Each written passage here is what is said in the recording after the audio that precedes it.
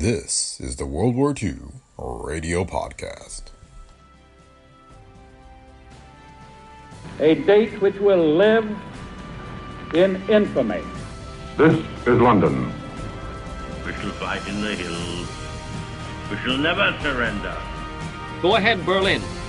This is the National Broadcasting Company.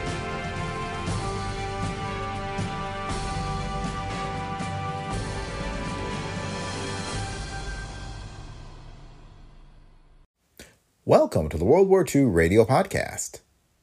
Today we have the story behind the headlines as it aired over NBC on December 4th, 1943. The weekly series featured Cesar Saerchinger with analysis on recent developments in the war. This episode focuses on the recent Allied conferences in Cairo and Teheran. The World War II Radio Podcast is a Brick Pickle Media production. If you like the show, please leave feedback on Apple Podcasts, Spotify, or wherever you listen. Be sure to visit our website at brickpicklemedia.com/podcasts, where you can find links to past episodes and other information. You can also find us on Facebook at facebook.com/WW2Radio. Thanks for listening, and we hope you enjoy today's episode of the World War II Radio Podcast. Ryan Reynolds here from Mint Mobile. With the price of just about everything going up during inflation, we thought we'd bring our prices down. So to help us, we brought in a reverse auctioneer, which is apparently a thing. Mint Mobile Unlimited Premium Wireless. How to get 30, 30, bit to get 30, bit to get 20, 20, 20, bit to get 20, 20, bit to get 15, 15, 15, 15, just $15 a month? Sold! Give it a try at mintmobile.com/switch. $45 up front for 3 months plus taxes and fees. Promo rate for new customers for limited time. Unlimited more than 40 gigabytes per month. Slows full terms at mintmobile.com. The story behind the headlines. Every Saturday at this time, the National Broadcasting Company, in cooperation with the American Historical Association, presents Cesar Saerchinger in his historical analysis of outstanding news events and major trends in world affairs. Today, Mr. Saerchinger's subject is Cairo and Teheran. Cesar Saerchinger. Good afternoon, everybody.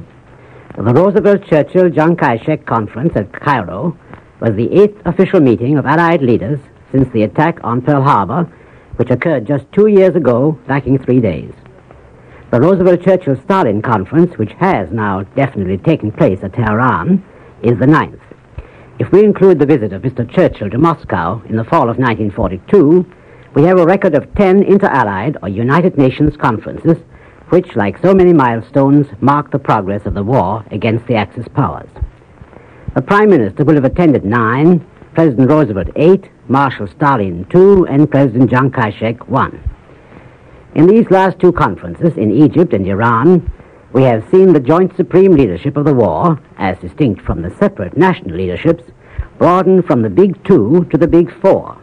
For although Stalin and Chiang have not yet formally taken part in one and the same conference, they have sat in on each other by proxy, and their personal meeting is postponed merely because the war is still divided into 2 areas, West and East. But it's clear from the decisions taken at Cairo that Stalin must have been consulted in advance. As I look at the mental picture of the Big Four who, as far as we can now see, will shape the post-war world, a contrasting picture of a somewhat lesser Big Four flashes across my mind. That is the picture of Chamberlain, Hitler, Mussolini, and Daladier at Munich in 1938, blithely arranging for what we were told was peace in our time. I'm also reminded of a cartoon which appeared at the time in the London press.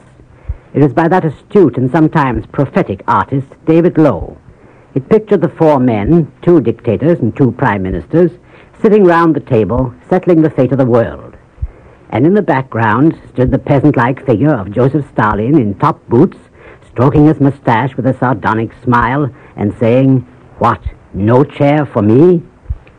I've kept that cartoon all these 5 years just to see how it would look at some such date as today.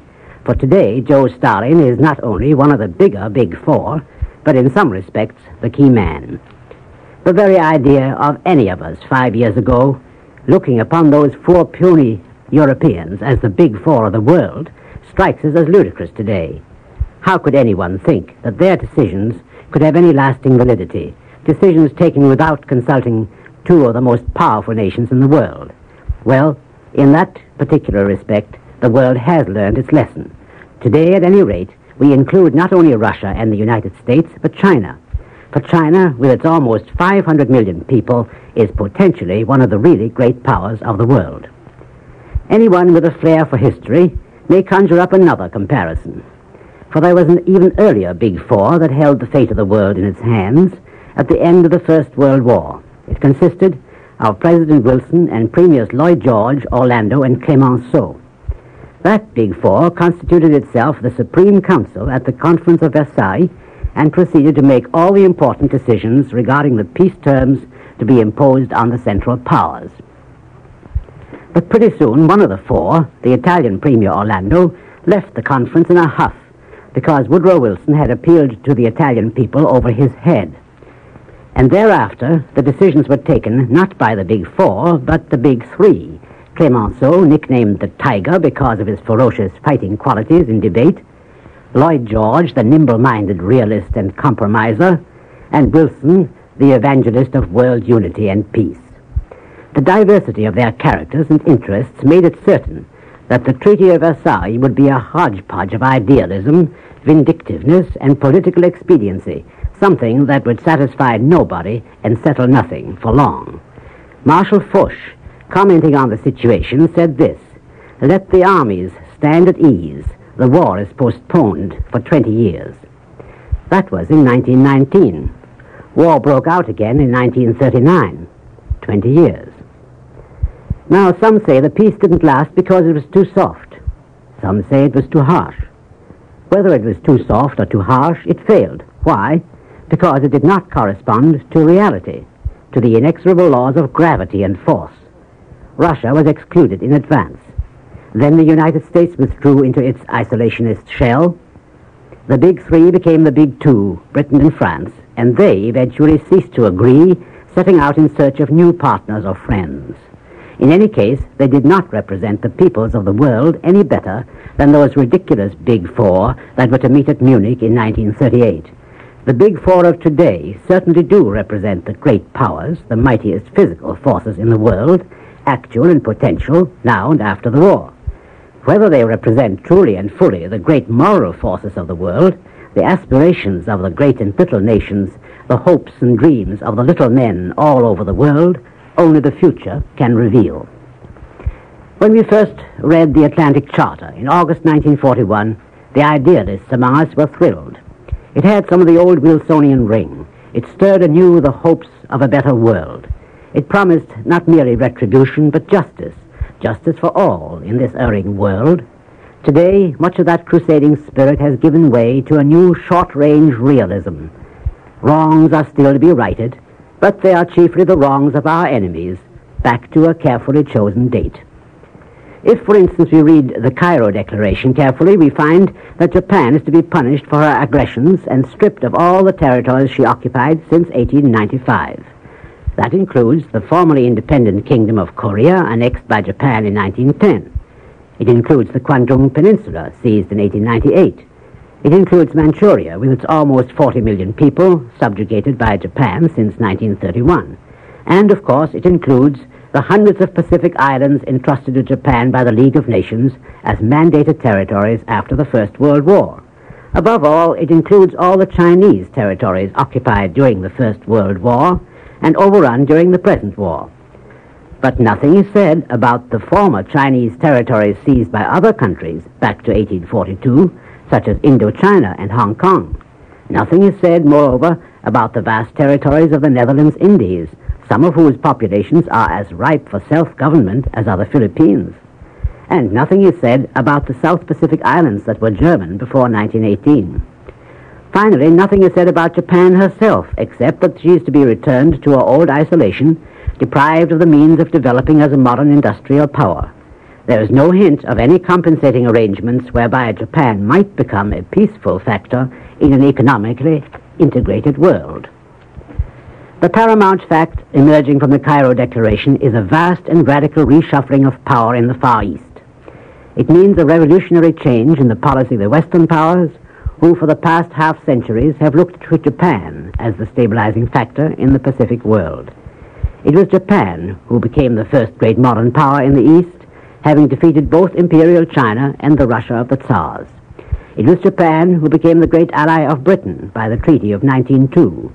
It was Japan who was permitted to get a strong foothold on the continent of Asia by annexing Korea and Guangdong. It was Japan who succeeded to the German territorial holdings in China and who was given the mandates over the strategic islands of the Central Pacific after the First World War. In the Washington Treaties of 1922, Britain and the United States pledged themselves not to fortify their island bases east of Singapore and west of Hawaii. Yet they did not prevent Japan from illegally fortifying hers. This made Japan indubitably the dominant power in the East. It also foredoomed China either to eventual partition or to subjugation by Japan. China all this time remained the pariah among the great nations, to be exploited economically and completely defenseless to aggression from any side. China continued to be subjected to the unequal treaties which gave the Westerner in China extraterritorial rights, immune to the power of Chinese law. These treaties were not abrogated until this year. Chinese customs were collected by foreign officials, her rivers patrolled by foreign gunboats, her great ports turned into colonies for the management of Chinese industry, labor, and trade. Well, today, the Cairo Declaration proposes to reverse the course of a century's history and substitute victimized China for aggressive Japan as the dominant power in the East. Today, China is accepted as the leading Far Eastern power on a basis of equality with the great powers of the West. On paper, it's a triumph hardly equaled in its suddenness in the history of the modern world.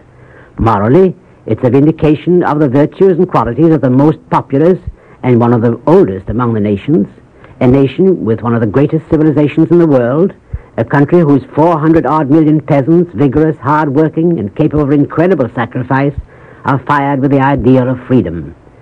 A strong and democratic China would be a tremendous stabilizing force in the eastern half of the world. As guardian of peace and security in the East, it would have to assume a grave responsibility and trust. But the responsibility will have to be shared. It will be a long time before China as a power can stand alone. She will require the close friendship of Russia, whose Asiatic interests are great. She will need our help in keeping the Pacific at peace, and before that, in achieving internal unity, which is still far from complete. And that will mean a revolutionary change in our attitude towards the problems of the East. It is we who will have to police the Pacific for a long time to come. It is we who will have to maintain the bases to be wrested from Japan and to defend them with a navy and air force of superior strength. We and China, at either end of the Pacific, with the friendly cooperation of Russia and Great Britain, will have the job of bringing and guaranteeing self-government and prosperity to the millions of Asiatic and Pacific peoples whose long domination by the white races has paved the way to the easy aggressions of Japan. That, and nothing less, is the implication of the Cairo decisions. We are still waiting for details about the conference at Teheran between Churchill, Stalin, and Roosevelt. All we know is the bare announcement from Moscow that the three men have met. At the time of the Moscow conference near the end of October, I said this: when the top men actually meet, we shall know that the conference has been a success. That moment is now. We do know that basic agreements reached at Moscow came up to expectations, and maybe more. But on the basis of this understanding, much else will have to be settled. There is the question of Russia's relations with Poland, quite apart from the territorial question, which has been postponed by consent. In other words, it will be allowed to settle itself. There is the question of Turkey, or, to be precise, the Turkish Straits, which have been a bone of Russian contention since Catherine the Great. During the last war, Russia was promised Constantinople and the Straits. She lost her chance, as she lost much else, by going communist and falling out with the Allies. Turkey, then, was on the German side. Today, when she seems about ready to climb off the fence on our side, does it not seem imperative that some sort of understanding is reached? Here, at any rate, is one of the thorny problems of the war. Finally, of course, there is the question of Russia's plans in the Far East, which in part may have been answered at Cairo. In any case, if it did come up at Tehran, we shall not be told, for a very good reason. What we shall be told will not be merely for our ears, but chiefly for the big ears of the watchful waiters in Tokyo and Berlin. The best hope of the future as of this date lies not so much in these international declarations, but in the persons of the leaders themselves, and in the fact that they have achieved such unity of purpose as they have done. There is one thing these four men have in common. They all came to power in a world that was big with change. Three of them are the inheritors of social revolutions which they must guide into an ordered course. They are strong men. They have weathered terrific political storms. They are men of destiny, true leaders of this turbulent time. We hope it will not be possible 5 or 50 years hence to make them appear ridiculous like the so-called Big Four of Munich or futile like the Big Four at Versailles. Good night. You have been listening to Cesar Saerchinger, whom we have presented in cooperation with the American Historical Association. Next Saturday, Cesar Saerchinger will be back with another Story Behind the Headlines. The Story Behind the Headlines is a public service feature and has originated in New York.